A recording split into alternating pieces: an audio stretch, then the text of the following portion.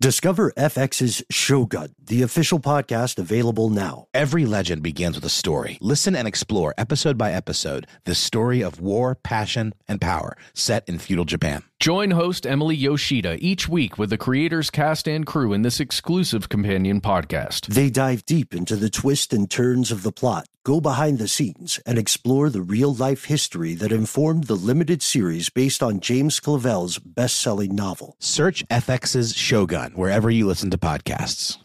Tax season is approaching, bringing potential extra cash your way. Rather than spending it all on an expensive deal filled with yada yada from your current wireless plan, consider switching to Metro by T-Mobile for no contracts, no credit checks, no surprises, and nada yada yada. You don't take yada yada in life. Don't take yada yada from your wireless provider. Metro by T-Mobile has no contracts, no credit checks, no surprises, and nada yada yada. Stop by one of over 6,000 Metro stores nationwide.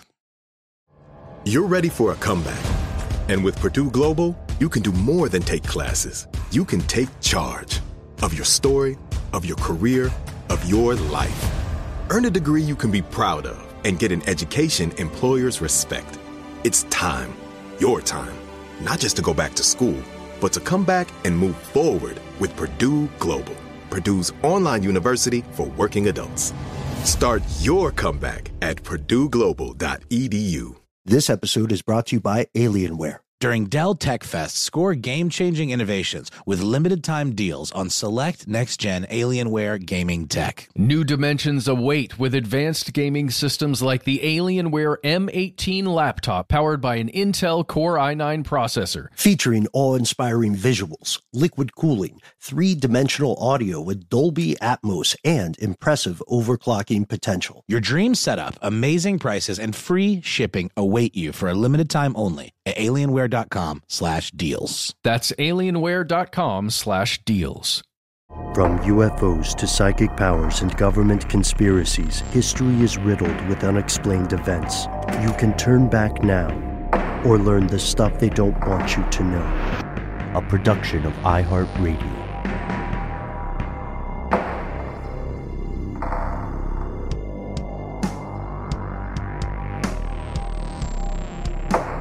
Hello, welcome back to the show. My name is Matt. Our colleague Noel is on a real adventure, but will be returning very soon. They call me Ben. We are joined, as always, with our super producer, Paul Mission Control Decant. Most importantly, you are here, and that makes this the stuff they don't want you to know.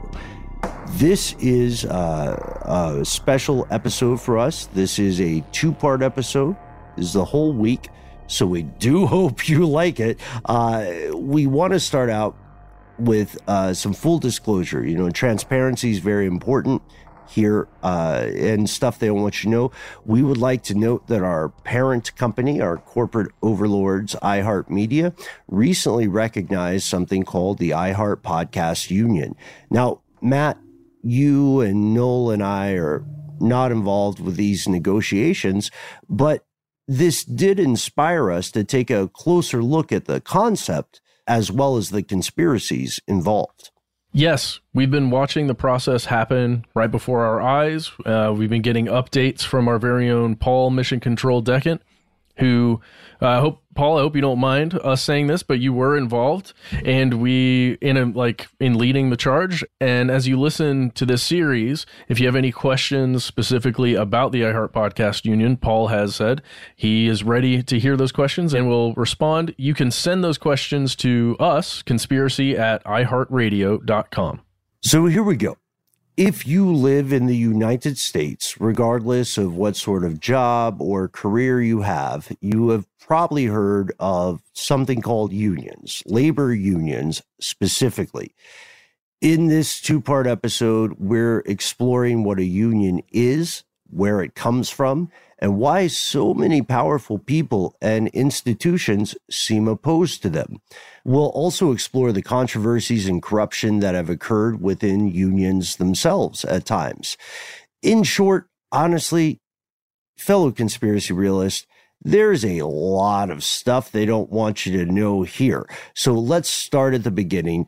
Here are the facts. Matt, what is a union?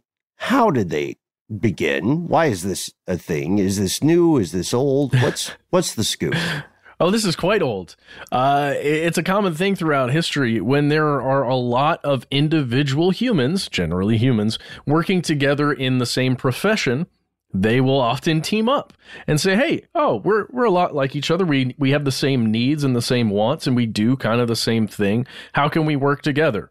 If you look to ancient Mesopotamia, there are laws there that have really echoed from that time through until today. And these things are like normalized wages, things that will moderately protect workers. Let's say moderately protect workers. That's the goal, at least from the worker's perspective, not always from the employer's perspective or the people, deciding what those workers have to do. And you can look to also Egypt, Rome. There are similar organizations that arise from those civilizations, similar kinds of rules as well. Yeah, and then it's true. It's an ancient thing, and it makes sense. Human beings are gregarious. They like to have stuff in common, right? And most people like to think that they're having an okay life. I don't think that's a hot take. I mean, okay, so let's go right. The origins of these ideas are quite ancient. Let's go to Europe. It's Matt, let's say it's like the 16th or 17th century. At this point, economies in that part of the world are largely run by a series of things called guilds. Guilds are organizations of merchants who all work in the same business. Now, yes, folks, we'll do a City of London episode later, but the City of London that's in London, whatever. But it's a whole thing. It's a whole thing. It's its own bag of badgers.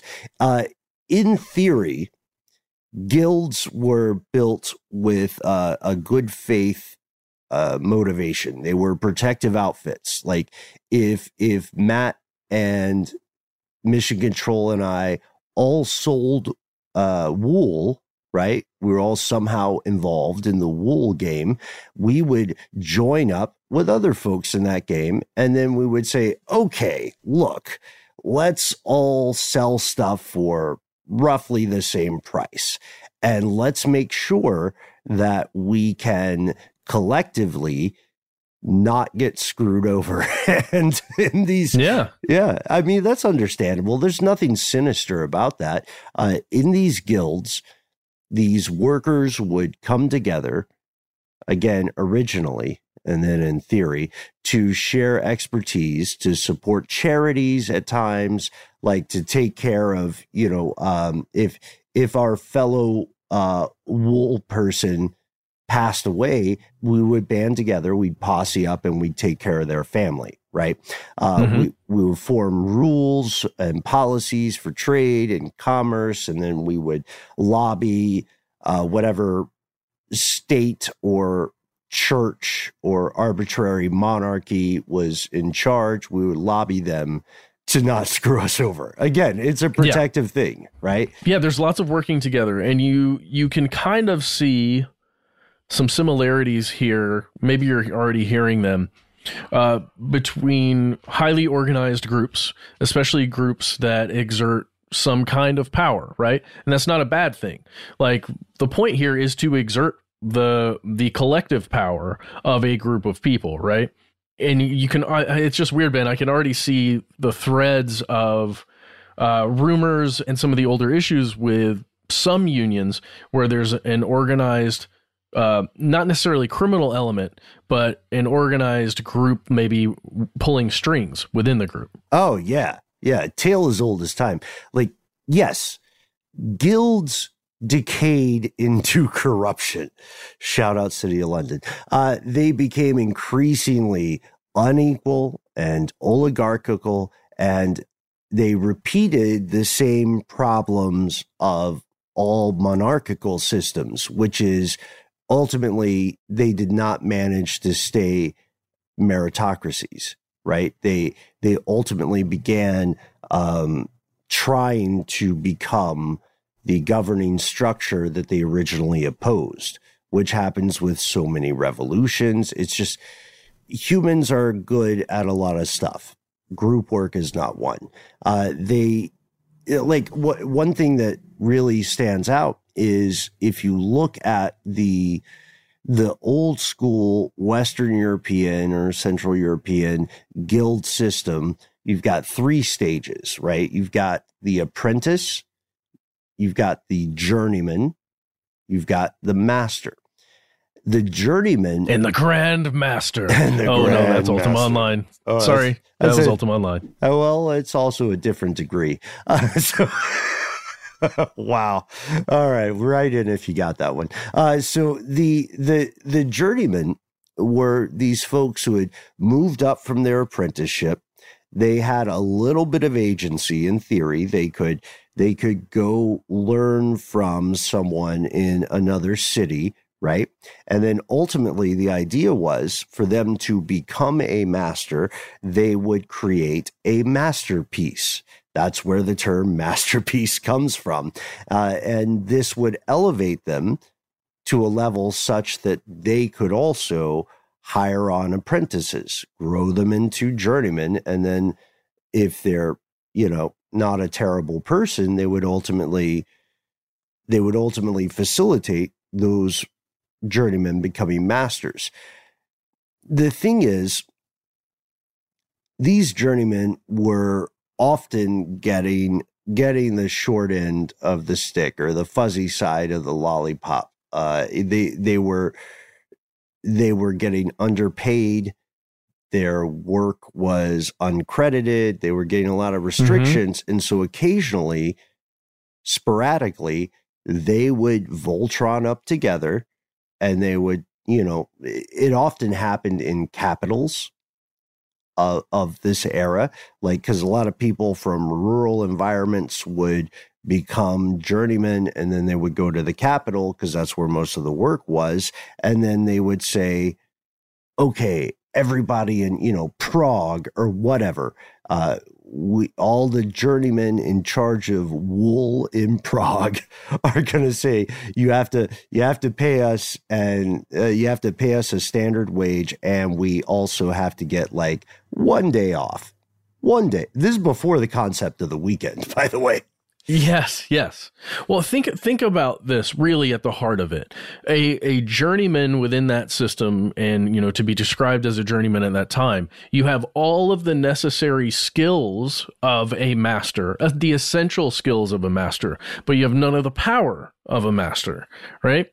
And if you get stuck in that spot where you cannot exert any power, you cannot grow, you are just kind of left there as a journeyman with the wages you have, and everyone above you is satisfied with the work you're producing, but there's no reason, they don't benefit from elevating you to master, at least not directly, right?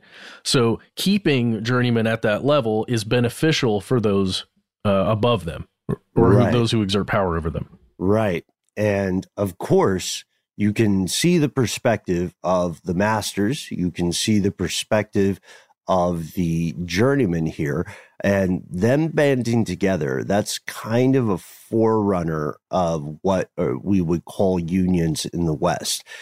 That's not a modern labor union, because these were just a bunch of people who basically got together and said, what's going on here in Prague is malarkey, or what's going on here in Paris is not working for us. If you look at modern labor unions, you're really looking at the Industrial Revolution in probably the late 1700s in Europe. This was a huge social shift. Why does that sound like a tongue twister? That's hard. This was hard to say. Huge social shift. Anyway, not for nothing, right? Is it called a revolution? People don't think about that as often as they should. Industrial Revolution. It's like American Revolution. It's like French Revolution. It is an upending of the status quo. Here's what happened, and we don't have to point to villains or heroes here. This is something that happened to everybody from the bottom of the socioeconomic strata to the very top. A ton of people used to work in agriculture, or they worked in things that were called cottage industries, and they found their jobs disappearing because things were increasingly automated. Mechanization came in. Cottage industry, just to be clear for everyone, describes kind of a system of subcontracting. So like you are a tailor, right? And you make fancy, I don't know, whatever is fancy at that time, like dumb looking tunics that are very ornate. You make those, and as part of your job as the tailor, you have a bunch of friends. You get by with a little help from your friends. You got somebody you know who lives at home. They make lace. You got someone you know who like is in the wool game, and you sort of get this all together. You agglomerate it, and then you end up with extraordinarily fancy tunic. I don't mean to call them silly. It's just not my thing. Anyway, so some tunics are dope. Okay. Okay. Yes. Hashtag not all tunics. I got you, man. So the thing is that when the Industrial Revolution occurred in Europe for the first time in known history, all of that stuff that people used to do on their own and then send to some sort of overseer, it all could happen in the same place. This is the emergence of the factory, and thus the emergence of the factory towns. So people poured into industrial areas. There were a flood of what you would call like low skill workers, and they had absolutely no rights. They were ground to the bones. They died. They died making those stupid tunics, and their standard of living plummeted. I just want to point this out. They probably would have been better on the farm, even as serfs. Right? It's messed up. Well, yeah, because now the master work is being done by machines. And so now you literally need hands to move things along that production line. And that's why the skill level requirement to actually function and create the same tunic or, whatever it is lowered so much, because you're not actually making the tunic now. You're perhaps making a part of the tunic with the help of machines. And then the tunic itself is being put together through the machines. And you can just see how, again, like I'm trying to show the perspective from both sides here. From the perspective of the worker, you don't need to know as much to create a thing or to be functional in your position. And from the people who are running the factory, those people who are now the actual humans who are creating your goods are just pieces in this machine that are manufacturing your goods. It is not several prized individuals who have the skills required to make the thing. It's people who move the thing along. Well put. Yeah. Cogs, right? Moving parts. And that's, folks, longtime listeners, that Matt and I take great offense to the idea or the term low skill worker. Agreed. Yeah. Agreed. I'm sorry. And I only use that even framing of it as in the way that workers began to be viewed by those who employ them. From that perspective. Yeah. Like we obviously know, and hopefully everybody knows, that there's not really such a thing as a low-skilled worker. Maybe some executives. There are maybe some executives like skating by on nepotism. You know what I mean? Fine. I mean, oh man. No, I disagree with you, Matt. Matt, you are quite talented. As a matter of fact, the only thing that I think you're not good at is having high standards and friends. So thank you for hanging out with me.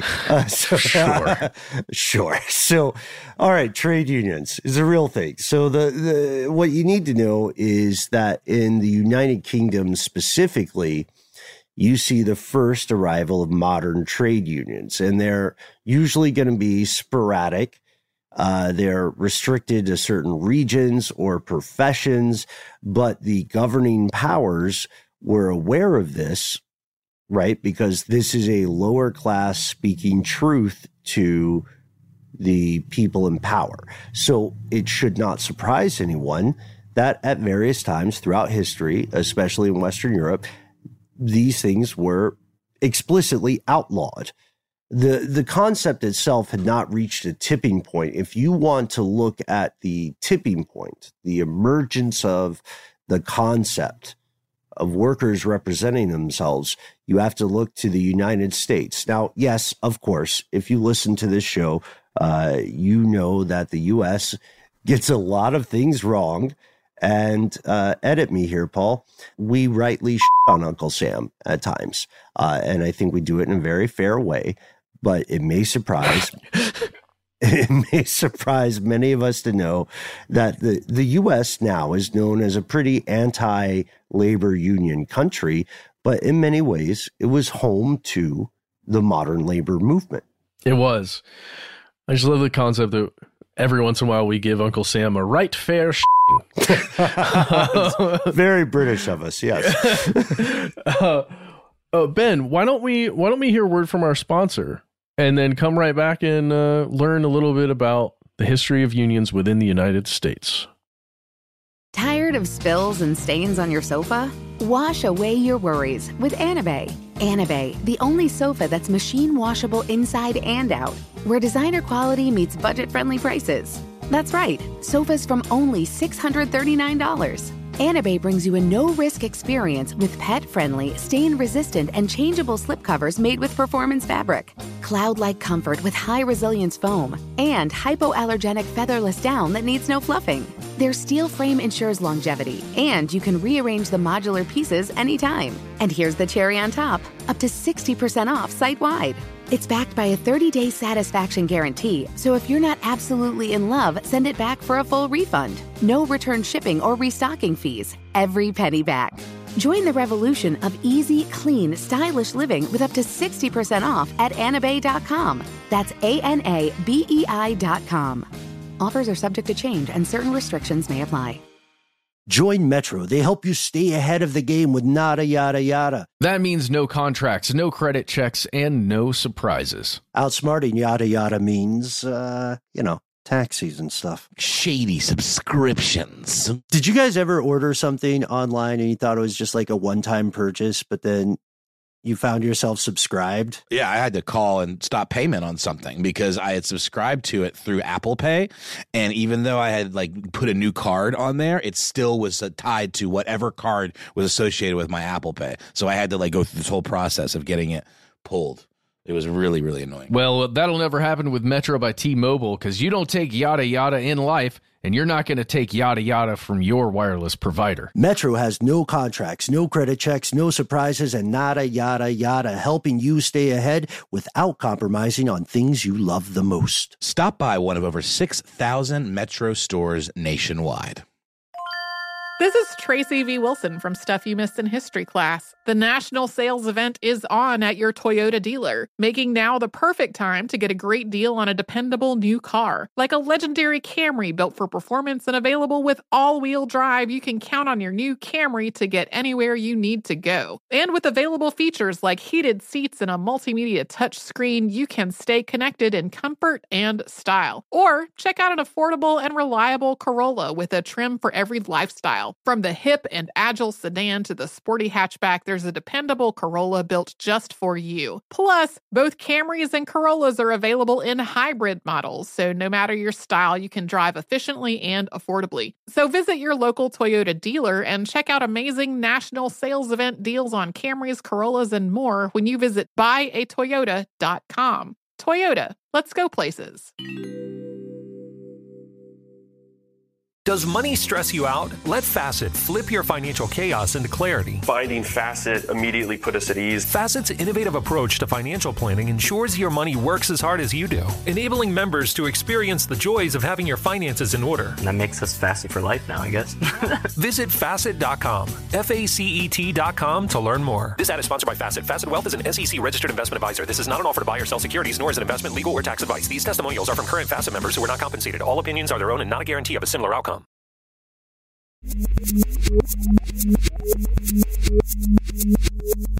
We have returned, and we are headed to the United States, the good old US of A.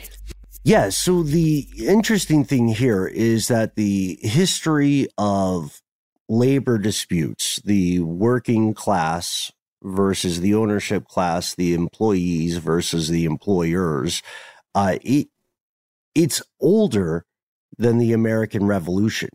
If you look back in 1636, you'll see that a bunch of people working in the fishing industry on this one island off the coast of Maine went on strike. In 1677, people working in the transportation industry went on strike in New York City. And most of those incidents are temporary, they're isolated.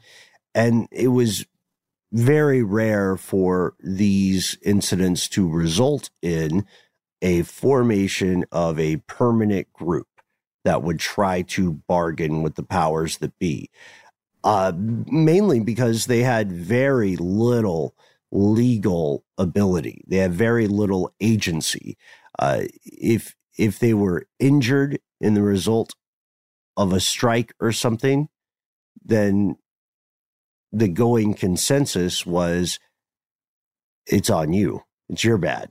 There was one criminal prosecution in the colonial era in Savannah, Georgia in 1746. A bunch of carpenters went on strike, and the law officially got on them. Now, don't get us wrong, folks. These people were getting their heads bashed left and right. And that is typically, well, often, as you'll see in part 2 of this week's episode, often that remains the case in some way. So the U.S. gets this tradition of unions or something like unions and European guilds from their friends across the pond. And this is where we want to introduce this guy named Samuel Gompers. I'm sorry I say his name like that. I think it's a great name. Anyway, Samuel Gompers. Don't let that delightful name fool you. He's a big deal. In 1886, he brought together a couple of craft unions and specifically cigar makers, and he formed something called the American Federation of Labor, the AFL. That was one of the first big unions in the U.S. And then fast forward 70 years, the AFL merges with something called the Congress of Industrial Organizations. This creates the AFL-CIO. And this is one of the largest labor organizations around. Look, there's a ton of history when it comes to unions. We're just giving you the highlights from a very Western perspective there. There is also a dark side to this history, because it turns out pretty much from the beginning of the concept of unions, centuries and centuries ago, people in power have been trying to abolish them. Why? Here's where it gets crazy. Well, because if there's a union, then I have to provide my cogs with things that they want, like wages that are fit to live within society, as well, as well as healthcare, perhaps benefits if you're in the United States, because you have to provide healthcare through a private insurance company, or things like time off on a regular basis, not working their hands to the bone. It's unions have been opposed because it does kind of put a hamper on, theoretically, your ability to make goods and a profit at a pace that perhaps you would wish as an employer. How dare Which the is like- poors? Yes. Well, I mean, you can at least see that viewpoint, right? Yeah. As Yeah. from historically, and that is a feeling. I think a thread that goes all throughout history and that continues on today, and there is a deep desire, I would say, on behalf of large organizations, large corporations, to stop unionization from happening because of the fears of what may happen to your company, to your profitability, to what your shareholders will think about your company if there is a union within your organization. Yeah. And it's really interesting. Something that we found out, I mean, I would say a bit firsthand recently, forming a union from within a company is in itself necessarily, I think, a bit of a conspiracy. Yeah, I 100% agree. You can say that unions function in their nascent days as a conspiracy of sorts, and it's a conspiracy by necessity at times. If there are, we'll talk in a second about how bad it could get, but it's not people necessarily being extra. It's not people who just have a love of subterfuge or something like that. They are trying to avoid retaliation. At times, retaliation that includes murder. This is a real thing that happened. On the other side of this, and I like that we're looking at multiple angles here. On the other side of this, you can also absolutely say that anti-union activities, union busting, falls into the realm of conspiracy. Union busting. All right. There's a ton of consulting agencies who don't like when we use that phrase. Just like there's a ton of crooked people out there who don't like being called body brokers. There are companies that exist now they call themselves like employee relationship consultancies or whatever. If you're seeing this on YouTube, I'm doing a very disrespectful kind of dance because I don't respect it. What they're doing, they don't like the term union busting, but you'll hear that term a lot. And union busting collectively describes a bunch of activities that are meant to either, at the very least, disrupt an existing trade union or labor union, or most often nowadays, to prevent them from forming in the first place. And you have to ask yourself, regardless of how you feel about a union or the concept of it, why would these powerful entities care so much? Where's the beef? Well, like you said, Matt, it would increase cost for a company, very likely, and it would increase the cost not just by standardizing a wage or something, but by also guaranteeing things like healthcare, vacation time, a weekend, which used to be a hot take for anybody who's very against the idea of unions. I don't know what propaganda side you fall on, if it's pro-union or anti-union. If you're reading it on a Saturday or a Sunday, then you're reading it because the union stuff worked for a second. Remember back when those British people we mentioned earlier before the break, when they came to those factory towns, they had zero rights, no vacation, no guarantee of wages. Obviously, people were paid according to their demographic rather than their ability. And they had no guarantee that they would have a job tomorrow. Zip, zilch, nada. You get nothing, Lebowski. And there's this thing called the combination laws. And in 1824, Britain repealed those laws. This meant that it was no longer illegal to have a labor organization. Unions used to be such a big deal that state powers banned them. It was like selling meth or something. You know, it was treated with that level of tyranny. So once it's no longer illegal, these groups of employees, they posse up, they Voltron up, and they start things like the Friendly Society of Agricultural Laborers, spelled with a U in there, right? Because it's British. This was 1832, and these folks mainly wanted to make sure that their wages stopped going down. They weren't trying to make a bunch of money. They were trying to make sure that they made something close to the same amount of money each year. And any employer, they agreed, this is price fixing, basically. They agreed that anybody who was going to hire a member of the Friendly Society of Agricultural Laborers would need to pay them a minimum wage. Now that is not a hot take. But just 2 years after that, the members of the landowning class complained, and they complained to their friends who were in power.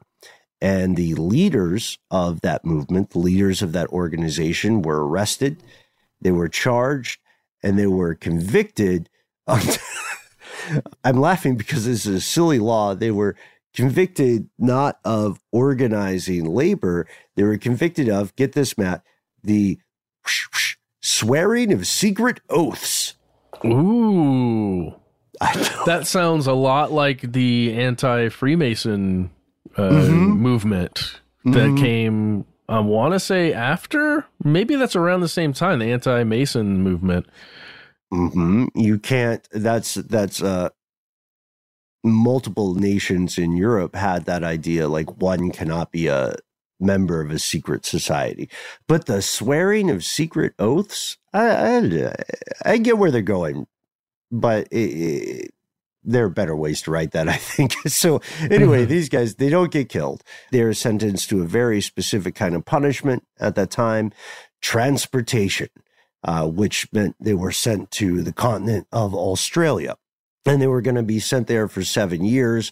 But there's this huge grassroots public backlash, and they eventually are released.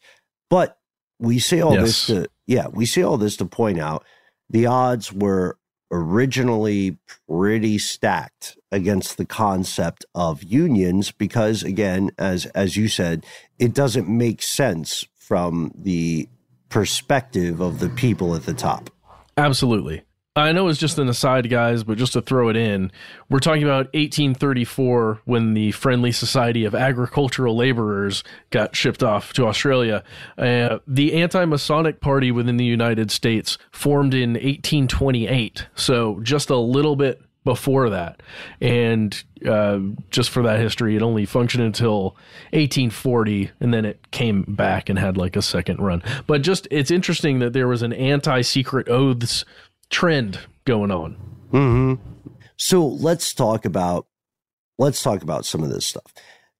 Let's talk about strikes. So a strike, you've heard of this. A strike is when a group of workers stops working and they're protesting maybe unsafe working conditions, or they're using it as a flex during negotiations between a union and management. Today, strikes are largely, at least in the U.S., they're largely peaceful events. This was very much not the case back in the day. If you look back through, let's say, the 1800s, you will see that numerous strikes were put down hard. Hired militia, police, actual U.S. government troops rained fire on people who were just like, again, these are not bad faith actors. These are people who are saying stuff like, hey, please spend a couple bucks to make the lumber mill less dangerous. I would like to have both of my hands at the end of the day. And then multiple forces were like, no, we're going to shoot you. That's what happened. Yep. And I would say the one of the major thrusts of this episode is to talk about this and the groups that physically pushed back and fought human beings that were attempting to strike for all the things we've mentioned, better wages and everything. There is a group, Ben, I believe they're called the Pinkertons, or is it the Pinkerton Detective Agency? Pinkerton Detective Agency was the That's name. It. Yeah. Oh, these guys. Mm-hmm. AKA Matt Frederick's favorites. Yeah, they're my favorite, as I stated clearly previously in the episode. No, they're pretty horrifying.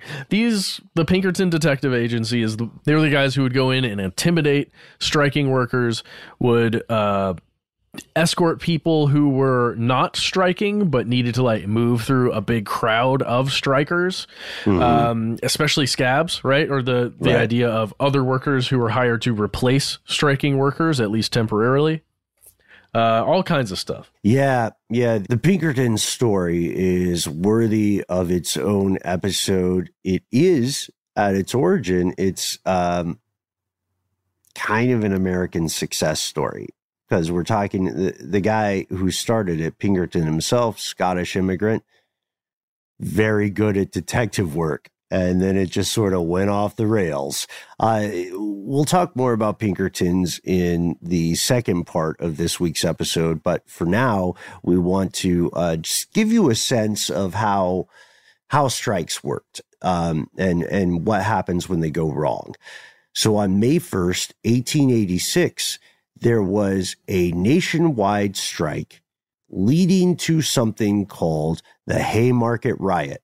This remains one of the most infamous and tragic events of this story. Here's what they were striking for, by the way: an 8-hour workday. That's it. They wanted a 9 to 5. That's all they wanted. And something many of us loathe / enjoy / get to have now. Right. Yes. I like the slashes there. So there was this, after this strike, so we said May 1st. So 3 days later, there's a rally at a place in Chicago, Haymarket. And this rally is protesting the law's crackdown, violent crackdown, to a strike by employees at a place called McCormick Reaper Works, not related to our good friend Joe McCormick of Stuff to Blow Your Mind. Or death themselves, as in the Reaper. It's Reaper Works. It's a Haymarket, guys. Yeah. And the thing about this rally is the weather sucked that day. So there weren't a ton of people. There weren't as many people as they were hoping, right? Or the rally's organizers. There were a few hundred. Police move in. They want to disperse the crowd. And this person is lost to history.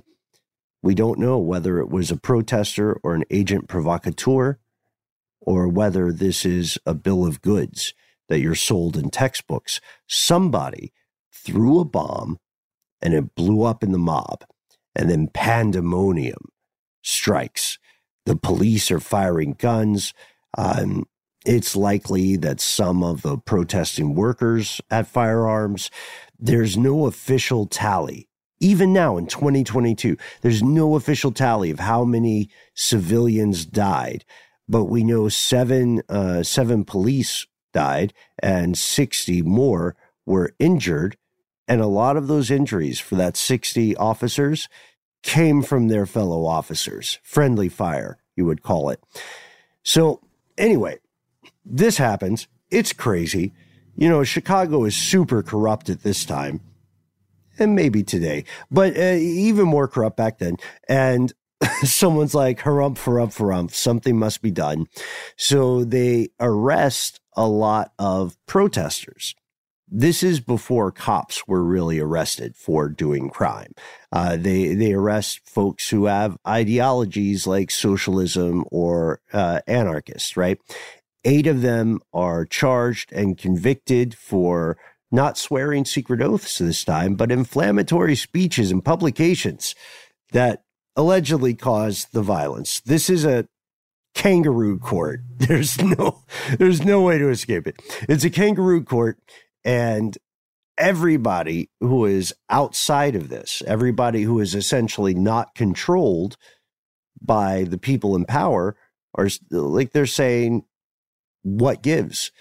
4 of those who were convicted are hanged in 1887. One guy doesn't get hanged because he kills himself by putting a stick of dynamite in his own mouth while he's in prison, which makes you wonder, shades of Epstein. But on June 26, 1893, there's this guy who's a new governor of Illinois. His name is John P. Altgeld, and he says, hey, the 3 of you who are still alive, I'll give you a full pardon. And this is the reason that May 1st became the international celebration of workers, because other labor leaders saw this and they thought there was some light at the end of the tunnel.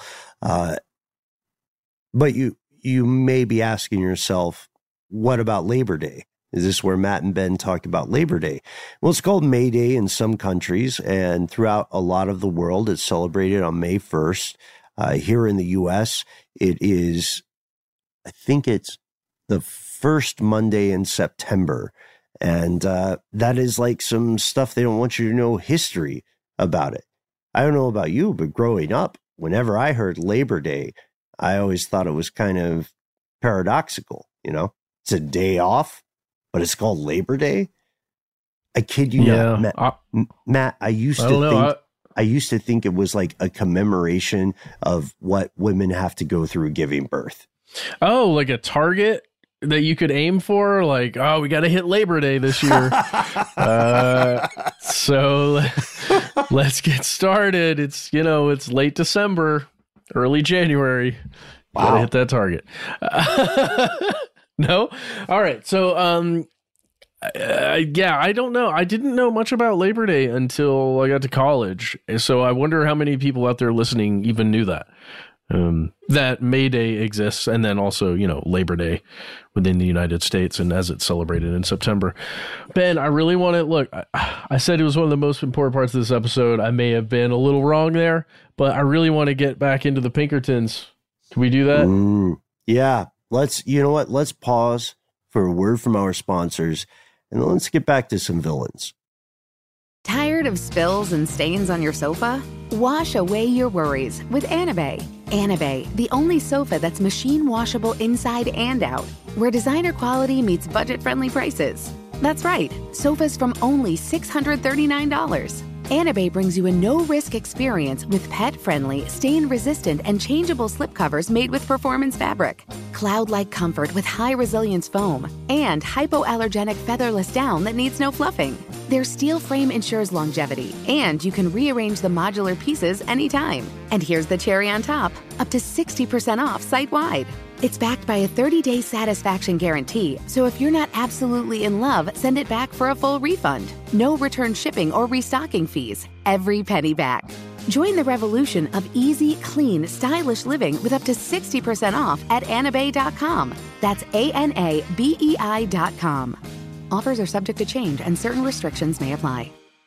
Join Metro. They help you stay ahead of the game with nada, yada, yada. That means no contracts, no credit checks, and no surprises. Outsmarting yada, yada means, taxis and stuff. Shady subscriptions. Did you guys ever order something online and you thought it was just like a one-time purchase, but then you found yourself subscribed? Yeah, I had to call and stop payment on something because I had subscribed to it through Apple Pay.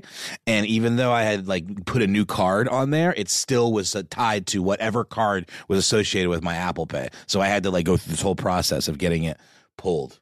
It was really, really annoying. Well, that'll never happen with Metro by T-Mobile because you don't take yada yada in life, and you're not going to take yada yada from your wireless provider. Metro has no contracts, no credit checks, no surprises, and nada yada yada, helping you stay ahead without compromising on things you love the most. Stop by one of over 6,000 Metro stores nationwide. This is Holly Fry from Stuff You Missed in History class. The national sales event is on at your Toyota dealer, making now the perfect time to get a great deal on a dependable new SUV, like an adventure-ready RAV4. Available with all-wheel drive, your new RAV4 is built for performance on any terrain, from the road to the trails. And with plenty of passenger and cargo space, plus available tech like wireless charging, you and your entire crew can stay connected. Or check out a stylish and comfortable Highlander with 3 spacious rows of seating for up to 8 passengers. And with available features like the panoramic moonroof, you can sit back, enjoy the wide open views with your whole family. Plus, both RAV4s and Highlanders are available in hybrid models, so no matter your style, you can drive efficiently and save on gas. So visit your local Toyota dealer and check out amazing national sales event deals on RAVs, Highlanders, and more when you visit buyatoyota.com. Toyota, let's go places. Does money stress you out? Let Facet flip your financial chaos into clarity. Finding Facet immediately put us at ease. Facet's innovative approach to financial planning ensures your money works as hard as you do, enabling members to experience the joys of having your finances in order. And that makes us Facet for life now, I guess. Visit Facet.com, FACET.com to learn more. This ad is sponsored by Facet. Facet Wealth is an SEC registered investment advisor. This is not an offer to buy or sell securities, nor is it investment, legal, or tax advice. These testimonials are from current Facet members who are not compensated. All opinions are their own and not a guarantee of a similar outcome.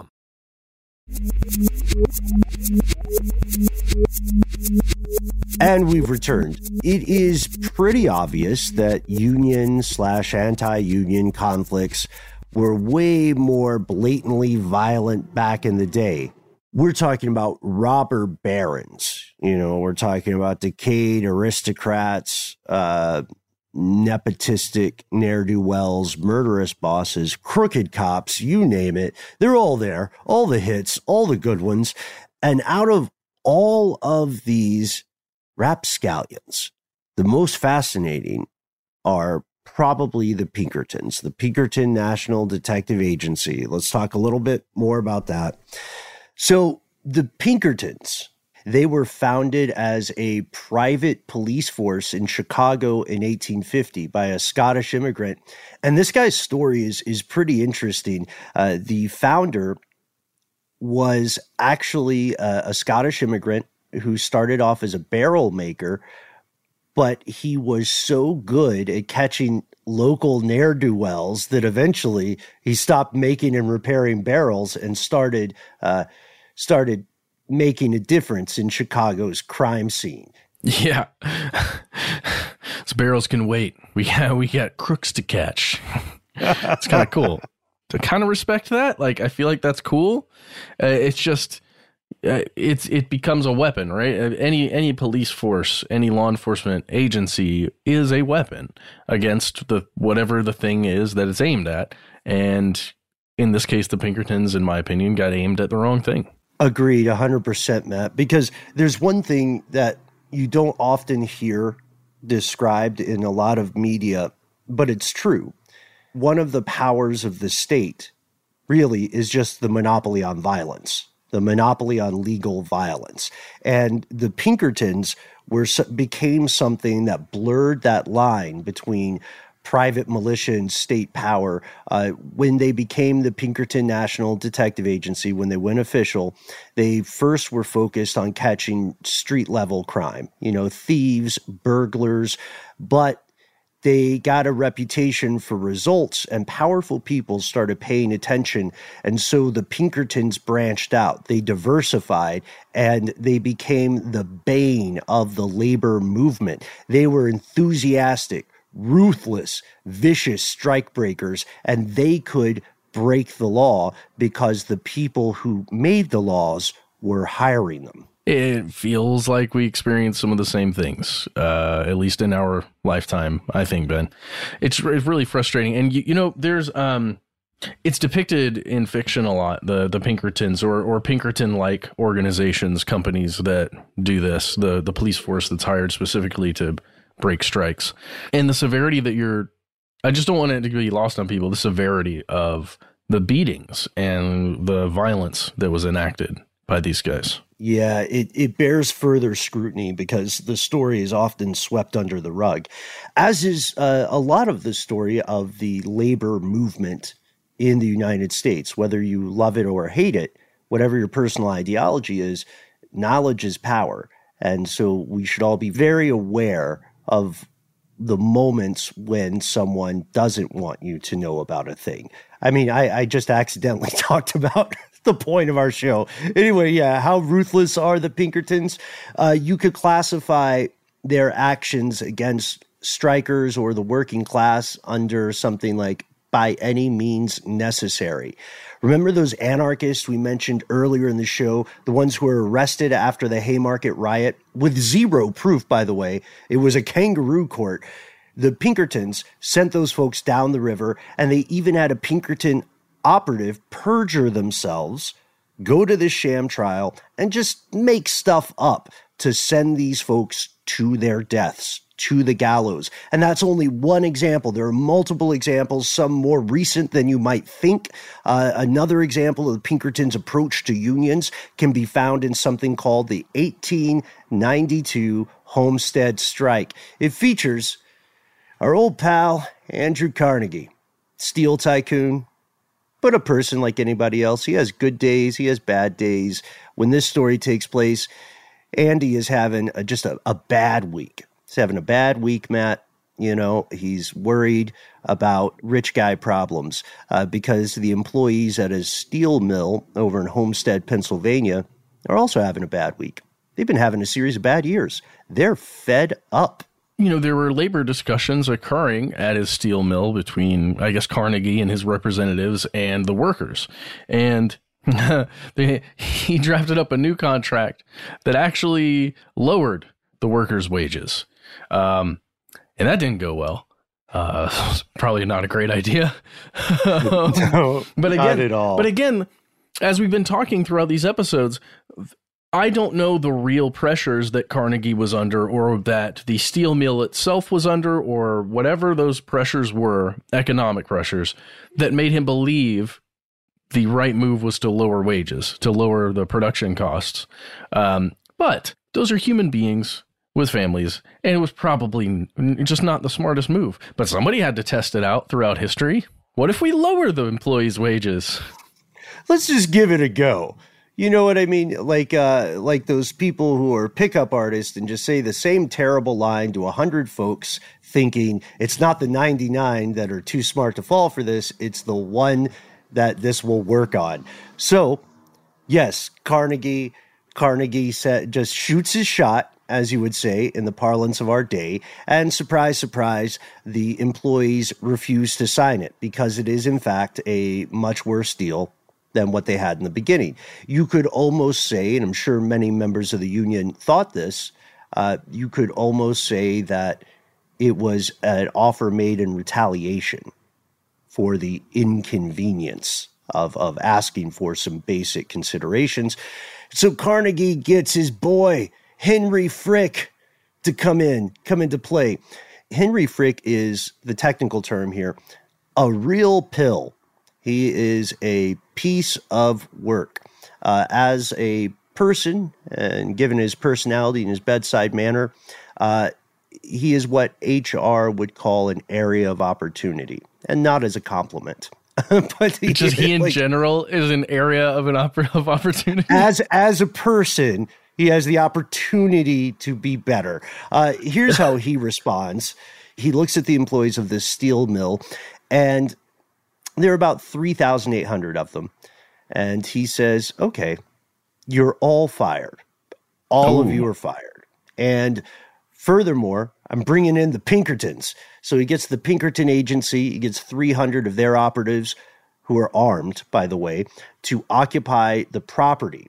The former employees don't like this. Tensions are high. This leads to a 12-hour gun battle. You thought the Amazon stuff was acrimonious in 2022, folks? No, these people are bringing heat, and they're not doing it to posture. They are firing live rounds at each other. Eventually, 3 Pinkertons go down. At least 7 employees are murdered.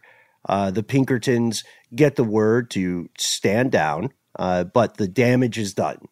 The strike ends up collapsing. And This guy, by the way, also, Frick was taking it home, dude. He was threatening to evict workers from their houses, like not just fire them. Yeah.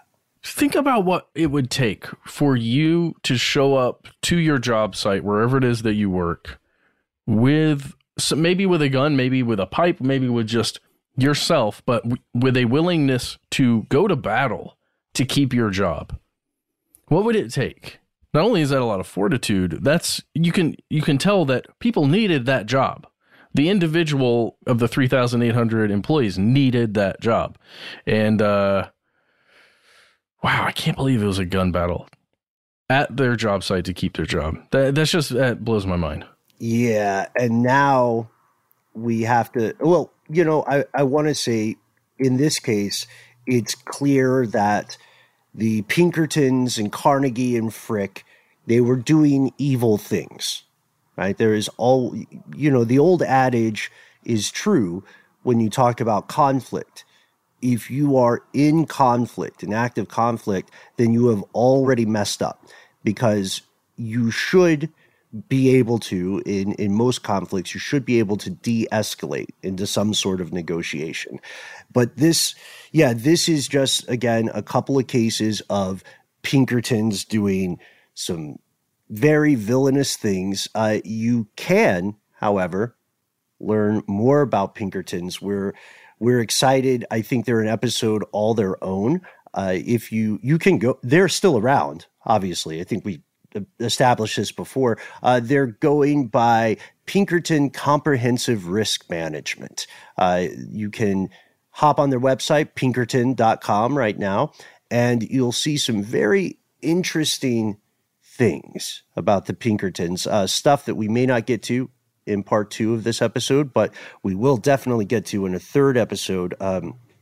We're going to be examining the current state of unions or collective bargaining, as well as the future of union-busting conspiracies. Oh my gosh, I don't want to spoil it, Matt, but it's really tough. We're also going to, by the way, talk a little bit about the imperfections of unions, because unions, being organizations created by humans, have all the foibles of any other human-created organization. Unions did work actively to suppress some demographics in the past, and they have been leveraged by organized crime, et cetera, but it goes so much deeper than the conspiracies of history. There are active anti-union conspiracies today. That's what I would say. What do you think? Yeah, I mean, for sure. There are active conspiracies against those who want to organize for the purposes of more fair labor practices and, payment and everything. Sorry, Ben, I got stuck on the Pinkerton website here.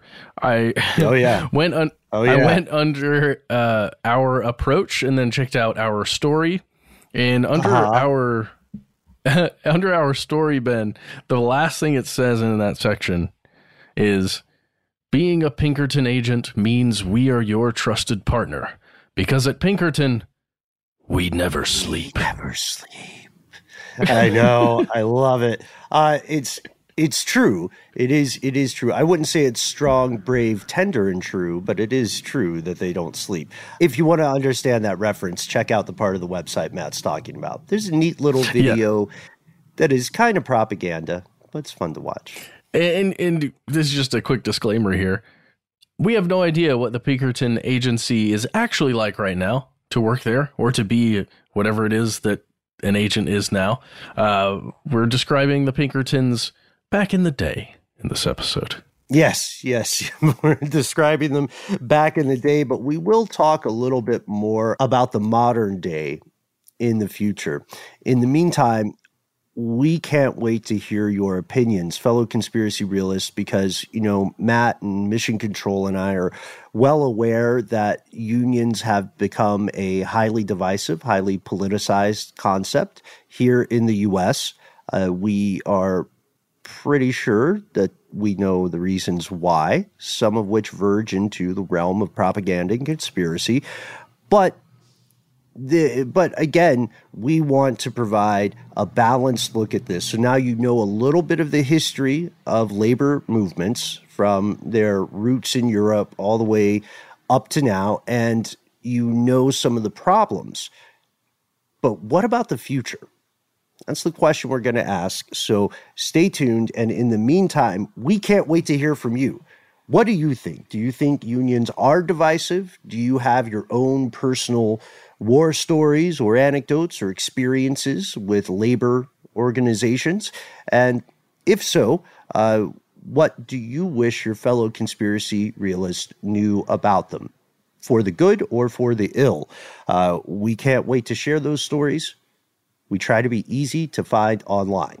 Yes, just search for Conspiracy Stuff or Conspiracy Stuff Show on whichever app you use on Twitter, Facebook, and YouTube. We are Conspiracy Stuff. On Instagram, Conspiracy Stuff Show.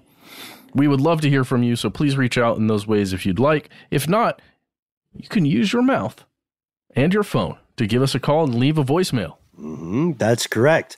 1-900-Pinkerton. No, I'm kidding. It is a free number to call. That is 1-833-STD-WYTK. You will hear a familiar voice letting you know you're in the right place. You'll have 3 minutes. Those 3 minutes are yours. Go nuts. Go ham on it. Get weird. Give yourself a cool nickname or moniker. Let us know whether we can use your name and or voice on the air. Tell us what's on your mind. Tell your fellow listeners what's on your mind. And most importantly, don't feel like you have to edit yourself. That goes against the mission of this show. It's antithetical to us. It's anathema. I'm just taking out the A words here, Matt. Instead, if you have some links you want to provide, if you have some photographs you want to send, if you want to usher us further into the rabbit hole, let's keep the thunder here if you can hear it. It is becoming a dark, stormy night here in our fair metropolis of Atlanta, Georgia, which means it's time for us to sign off. It's time for you to sign on. Do check out our book coming out in October. And if you want to help us find the new rabbit holes and to help us figure out more stuff they don't want you to know, then all you have to do is shoot us a good old-fashioned email. We'd love to hear from you. We are conspiracy@iheartradio.com.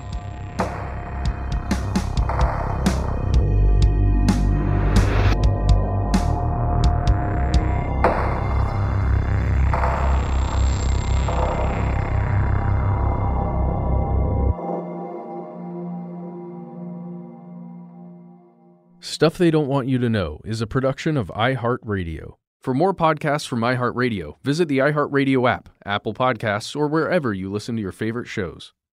Does money stress you out? Let Facet flip your financial chaos into clarity. Finding Facet immediately put us at ease. Facet's innovative approach to financial planning ensures your money works as hard as you do, enabling members to experience the joys of having your finances in order. That makes us Facet for life now, I guess. Visit Facet.com, FACET.com to learn more. This ad is sponsored by Facet. Facet Wealth is an SEC registered investment advisor. This is not an offer to buy or sell securities, nor is it investment, legal, or tax advice. These testimonials are from current Facet members who are not compensated. All opinions are their own and not a guarantee of a similar outcome. Hey, Sarah, I loved that spring break vlog you posted on Zigazoo. OMG, you watched it? Yeah, it was so cool. I think you're so talented. Social media is only positive with Zigazoo, the world's largest and safest social media network for kids. In Zigazoo, all community members are verified kids just like yours, and all content is fully human moderated. Try out Zigazoo this spring break. Download the Zigazoo app today. There's plenty to celebrate in March and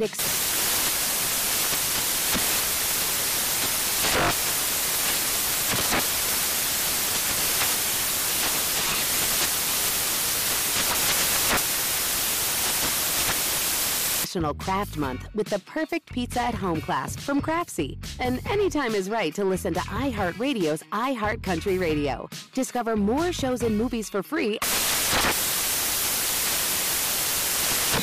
Saturdays are for sunshine, especially for your ears. With another election, ongoing wars, and natural disasters, we know the news can be a lot to take in.